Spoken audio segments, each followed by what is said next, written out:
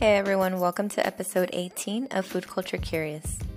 On this week's episode, we have my friend and fellow registered dietitian, Shannon Curtis, who shares with us about her food culture, soul food, her thoughts on medical racism, and how she works to make nutrition care culturally inclusive for the African American population. Enjoy!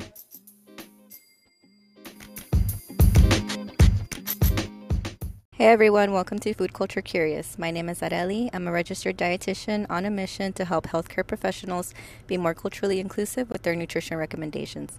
Today we have with us our friend Shannon Curtis, MS RDN LD. She's a registered dietitian native from Galveston and now living in Houston, Texas. She's currently a renal dietitian while also starting a private practice in diabetes and fitness. Shannon has formerly served in the Academy of Nutrition and Dietetics leadership at the local, state, and national levels.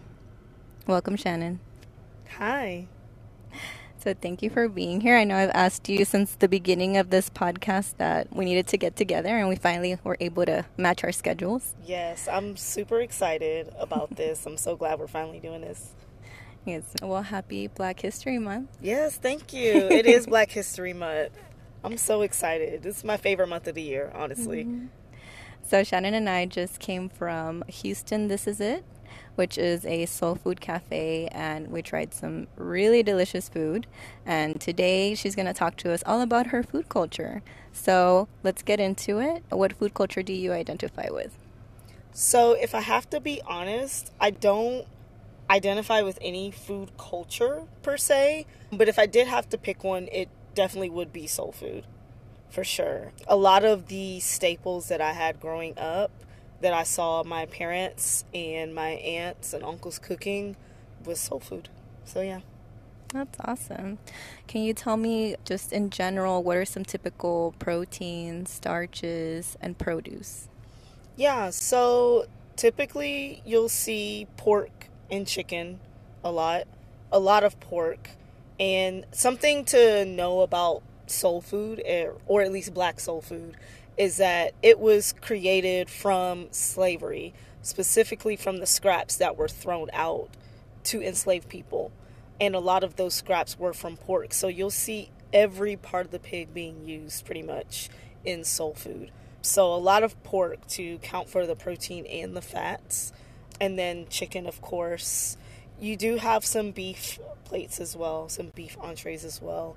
For the starches, I mean, we could start with the mac and cheese, get into the rice and beans, the yams, the list can go on. I mean, the starches are pretty plentiful. Now, for the produce, we have the cabbage, kind of like how we just ate, green beans. I think most notable would be the collard greens or the mustard greens, whichever one is, people's preference to fix. So those are pretty much the staples that you'll see and a lot of soul food plates and dishes. What are some typical spices? What type of oils are used when cooking these dishes? Yeah, so I know back in the day, like a lot of lard was used. I think over time that has evolved into just using more of your typical vegetable oil or canola oils, and lard isn't used as much. Like, personally, I have not fixed any of these plates with lard, so that's not a skill set that I currently have.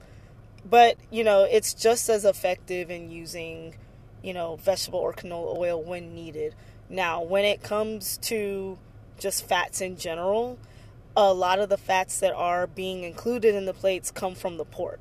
So you'll see green beans or collard greens or any of the vegetables, even the cabbage, being made with ham hocks or bacon or some type of fat from the pork. And that is used to flavor the dish.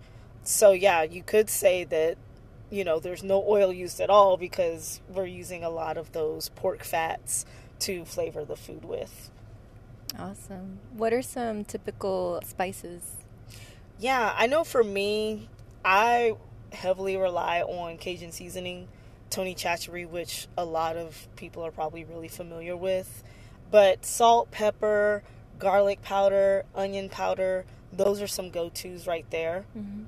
Also, what my mom taught me a lot in the cooking is using a lot of onion and bell pepper. to season as well. Just the vegetable, like chopped up the way it is. So those are pretty much what you'll see. Typically, I'll go in my spice cabinet. If I see a couple other things, I might add a little dash of like chili powder or something not as conventional, you know, just to add a little bit of spice to it. But you really don't need more than the stuff that I named. Can you tell me a little bit about desserts, especially in your household? What did you grow up eating as desserts? Yeah, I would say for desserts, I really liked ice cream, honestly. Ice cream and popsicles, for me personally, was a favorite. But when we start to look at, you know, soul food, especially Black American soul food, you'll see a lot of like peach cobbler or even apple pie. Peach cobbler is probably the one that most people will think of first when they think of soul food when it comes to dessert. Personally, I love a good peach cobbler with some ice cream, especially warmed up. That's one of my favorites. I don't get to have it often, but when I see it around, I definitely snag it. Nice. I did notice in the restaurant we went to, there was a lot of like cakes. Is that part of it as well? Yeah, pound cake, lemon cake, things like that. My great aunt, she was known for these sugar cookies that she would make. I'm not sure where she got the recipe from, and unfortunately, that family recipe got lost. My mom tried to recreate it. She tried so many times to recreate it and just could not get it down. Yes, it's very important that we start learning those recipes early on, because sometimes when someone's gone, that recipe's just is lost forever. It's lost, let me tell you, and it is an awful thing. Talk to me a little bit about your holidays growing up. What were some typical foods that you remember with certain holidays? Yeah, so we celebrated just the average American holidays, you know, Christmas, Thanksgiving, Memorial Day, Labor Day, anything like that. Now, for those holidays, we would cook our traditional foods. I think one thing, and I don't know if you've watched that show, what is it called? It's on Hulu. It's called Searching for Soul Food. Have you seen it yet? No. Okay. One thing that the producer or the author or the lady of that show that she mentioned is that soul food kind of represents family and gatherings and getting together. And so anytime that we had a holiday, I mean, it could be the simplest of holidays, and my mom was asking me to help cook for the whole family, we would pack up styrofoam plates to go and take it to my aunt's house. So during those holidays, you know, some holidays we would do steak on the grill and then fix our sides like green beans, potato salad, yams, yam casserole, things like that. Other times, more notably for like Thanksgiving, you know, we'll do the turkey, we'll do the dressing, which is my favorite, honestly. The dressing with the cranberry sauce, green beans again, you know, made with a little bit of potatoes and some bacon in there. Sometimes some rice and beans. Yeah, it really just depends kind of like what we're in the mood for. Mac and cheese is definitely a favorite and always has to be on the menu as well. But yeah, that's pretty much what you saw.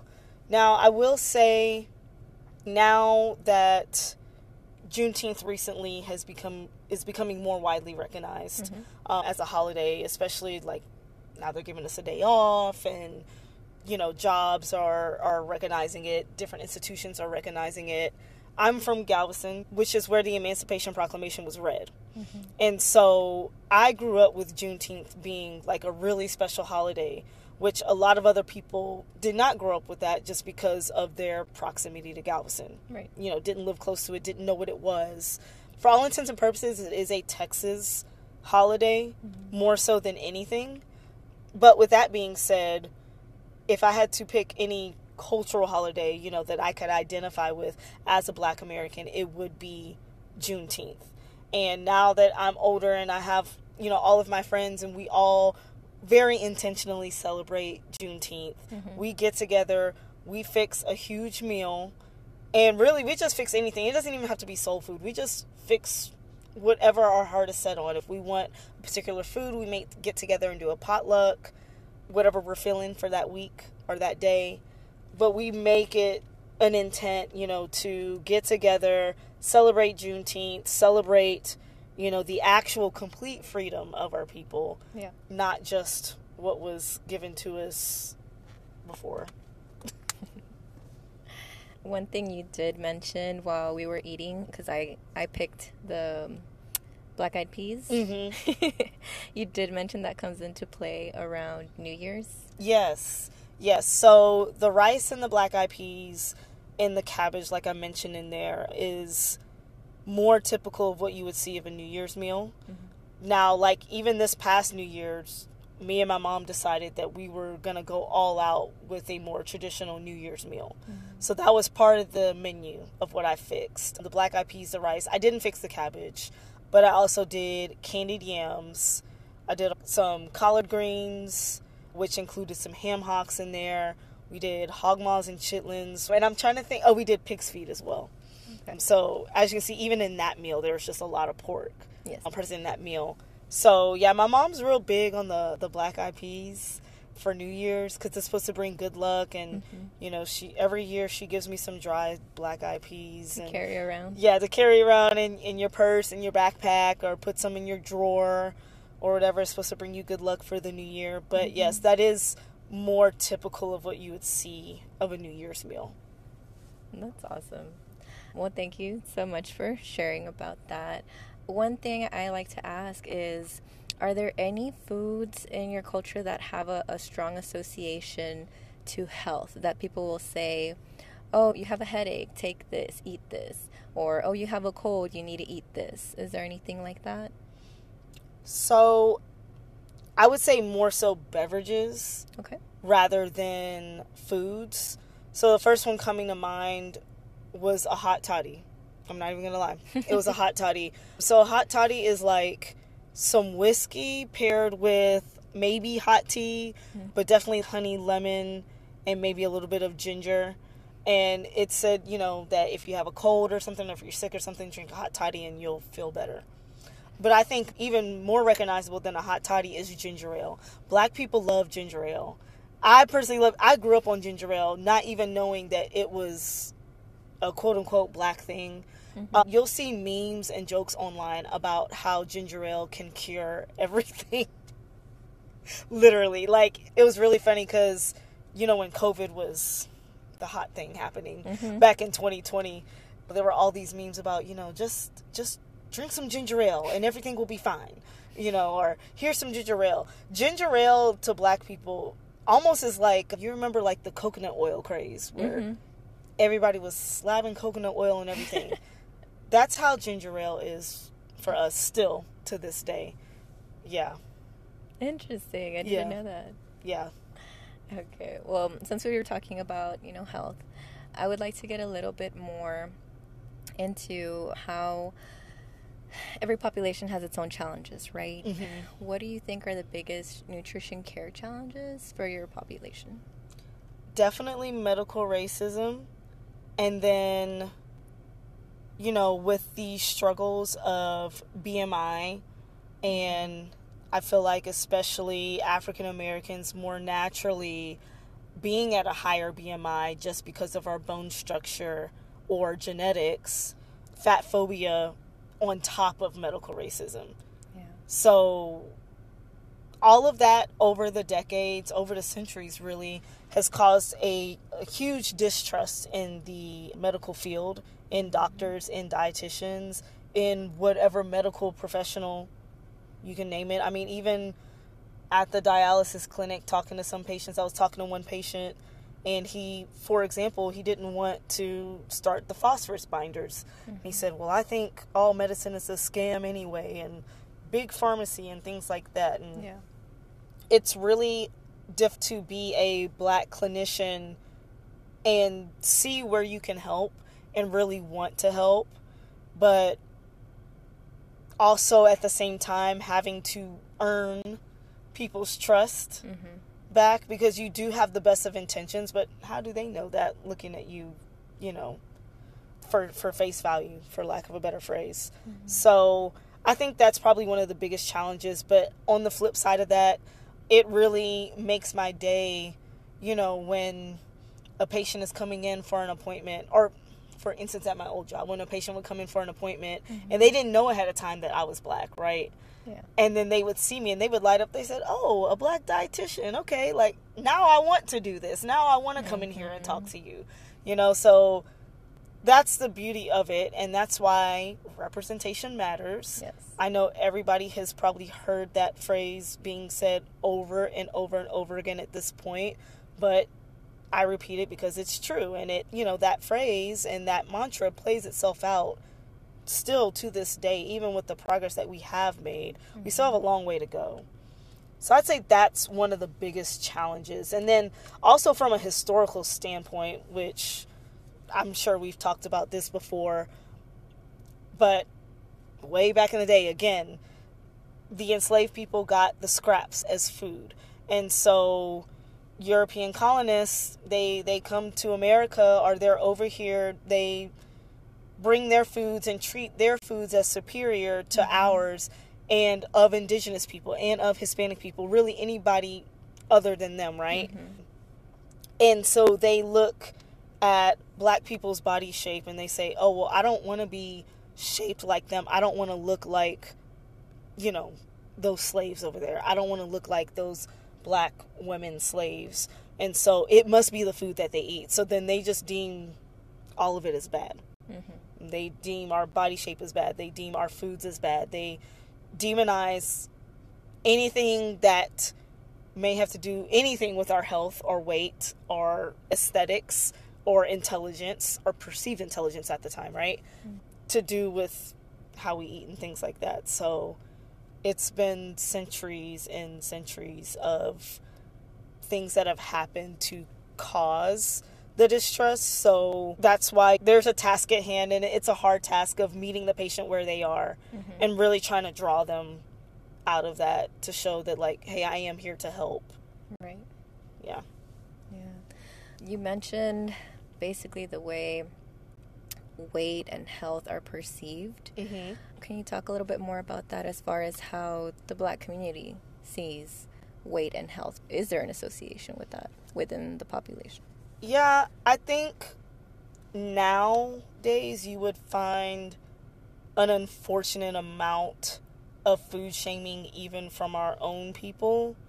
You know, saying like, oh, look at what we eat, or look at what we've ate in the past, and this is why our populations are more riddled with diabetes and hypertension and heart disease and things like that, which may or may not be true to an extent, but I mean, everything's on an individual level in terms of how much you eat, proportions, all the dietitian things that we talk about, right?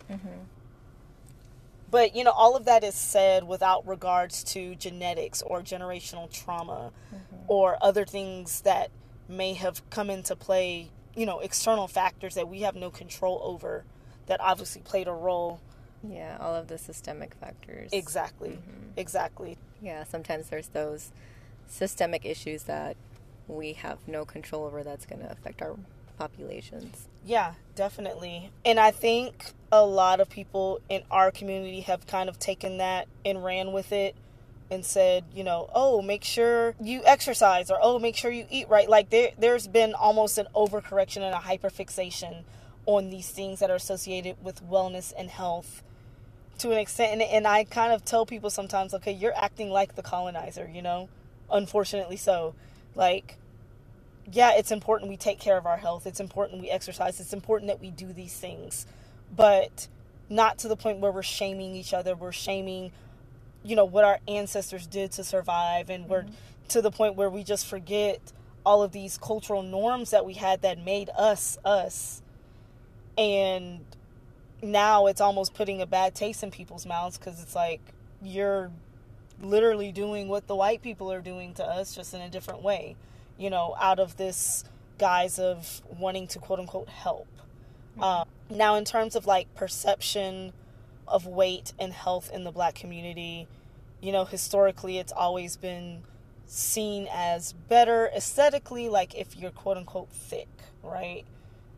At the same time, with the kind of the new generation and that new thing that I just told you about with hyperfixating on like wellness and health, and I feel like there's kind of a half and half of still people like wanting to be quote unquote thick, but then also, you know, make sure you're fit and, you know, make sure we're not obese, you know, because like make sure, and correct me if I'm wrong, make sure you have a big butt but you have a small waist. Yeah, exactly.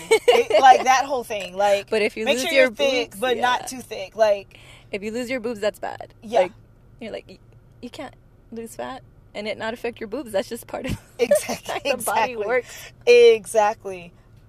You know, and then let's say somebody does start losing weight and they're like, "Oh no, you're too skinny. Wait a minute. Like, what are you doing?" And it's like, which one is it? You know, like, you can't win. You can't win no matter what you do. But I think when it comes to, you know, American society, you know, like white society, the way they perceive black people, they see an obese black person, they automatically think lazy. If they see a black person, whether they're obese or not, they're probably already thinking lazy. Because that's just what the perceptions are still, unfortunately, to this day. But especially, you know, if they're obese or if they are choosing to take the elevator versus the stairs, you know, just like little things like that. That other populations wouldn't get shamed for. Exactly. Exactly. So it's unfortunate to still see it like that, which, you know, all of that does play into like some of the medical racism. Because there unfortunately are doctors out there that you'll bring an issue or a problem to and they'll say, okay, well, you know, you need to lose weight. Right. And then just leave it at that. Meanwhile, this whole time they've had cancer. Yeah. Or this whole time they've had some debilitating disease that was just festering underneath all of that. No pun intended. But, you know, like, it's just sad. Exactly. Yeah. Well, I know you work very hard to build that trust with your population. I know that by day you're a renal dietitian, but on your own time you're starting your private practice with diabetes and fitness. So how do you tailor your message to be able to build that trust with your patients? Yeah, so I think just showing up as my authentic self in how I feel about food personally, but then also keeping in mind a more realistic perception of food in general from a black lens really helps to build that trust. So recently, actually, that New Year's meal that I told you about that I fixed, I put that on my page. And I kind of highlighted, you know, you can still eat balanced meals. You can still take care of your health and have your cultural foods. In this case, it was soul food because it was a soul food meal. So I think practicing what you preach to some extent, I don't know, I have a weird take on that too. But I think at least to that extent, you know, showing that I'm not only telling you it's okay, but I'm actually living and emulating this in real life, that it's okay to eat these things. I'm not just saying it to make you feel better. No, this is my true nutrition and food philosophy. Like, this is how I actually govern myself. This is how I teach my kid how to eat. You know, this is how I encourage my friends, you know, when they're feeling a certain way about food or whatever. Yeah. It's not just something that I say on the clock to get your money. No. This is how I actually feel. So when you have a patient that's coming to you and is concerned either about their blood sugars or weight loss, but they're worried they're going to have to give up their cultural foods, how do you help them with that? So I always talk about the importance of mindset, shifting our mindset around food. And that's actually the first step in my plan and framework, really working with anybody, whether it's in my private practice or at the dialysis clinic or like at my old job when I was working outpatient. That's how I function with them too. Like, let's shift our mindset around food instead of, you know, because most patients come up to us thinking food is good or bad. Yes. And the morality attached to it. And I'm saying, okay, well, what if we just treat all foods as neutral? Let's just put them all on an even playing field and let's identify them for what they are. This is chicken. This is protein. This is ice cream. This is technically carbs. Yes, it's sugar, but it's technically carbs at the end of the day, right? This is an avocado. these are fats and carbs. Like, identifying for what they truly are scientifically, and then taking that information to inform us of what benefit that's going to give us in our bodies. Okay, well, this chicken is protein. All right, this is for the nourishment of my muscles specifically. Or, this bread, it's carbs. This is for the nourishment of my brain. This is supposed to give me energy and fuel.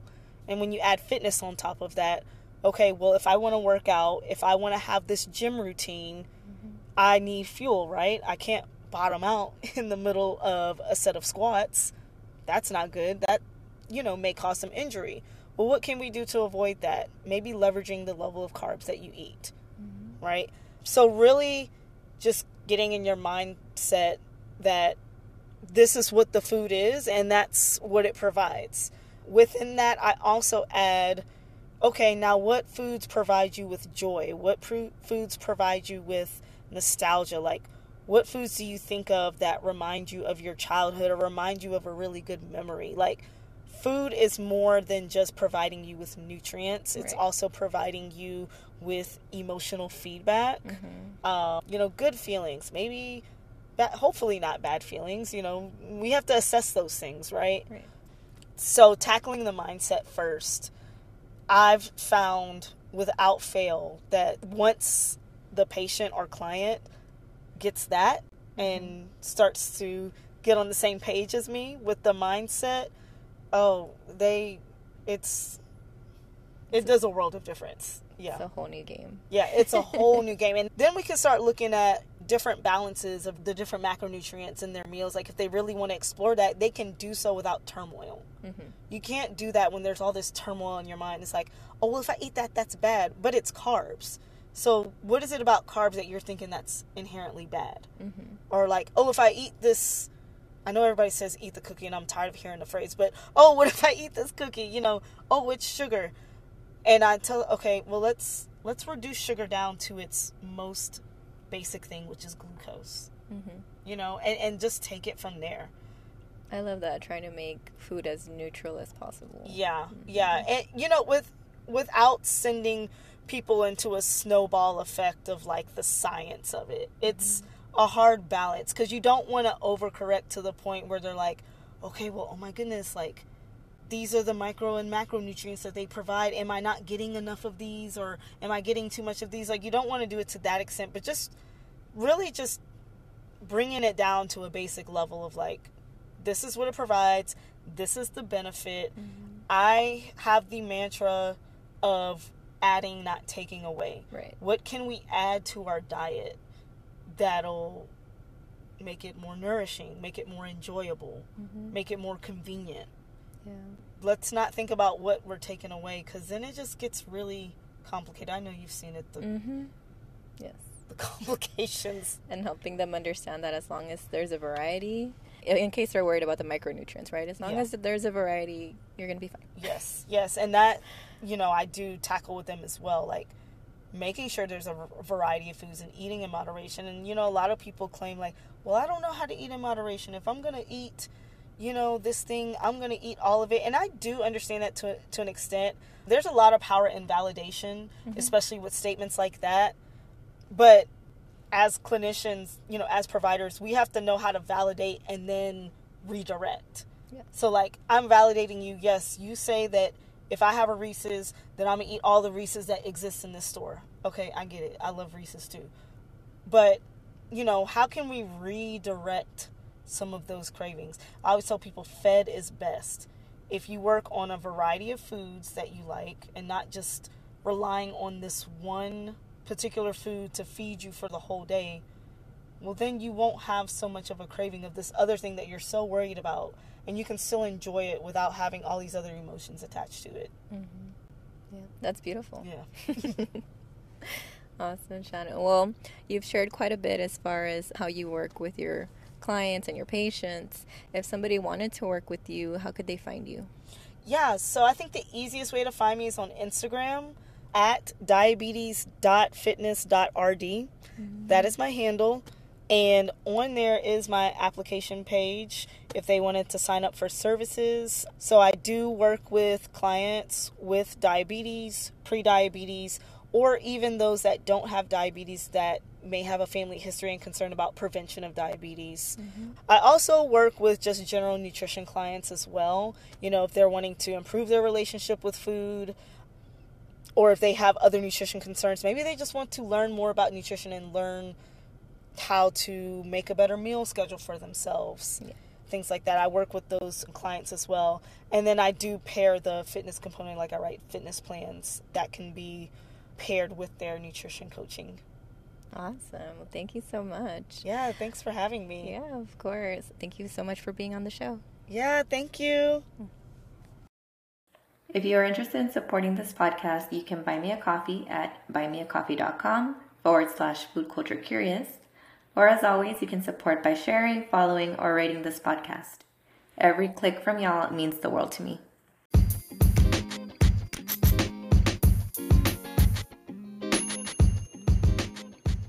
And now for a quick disclaimer.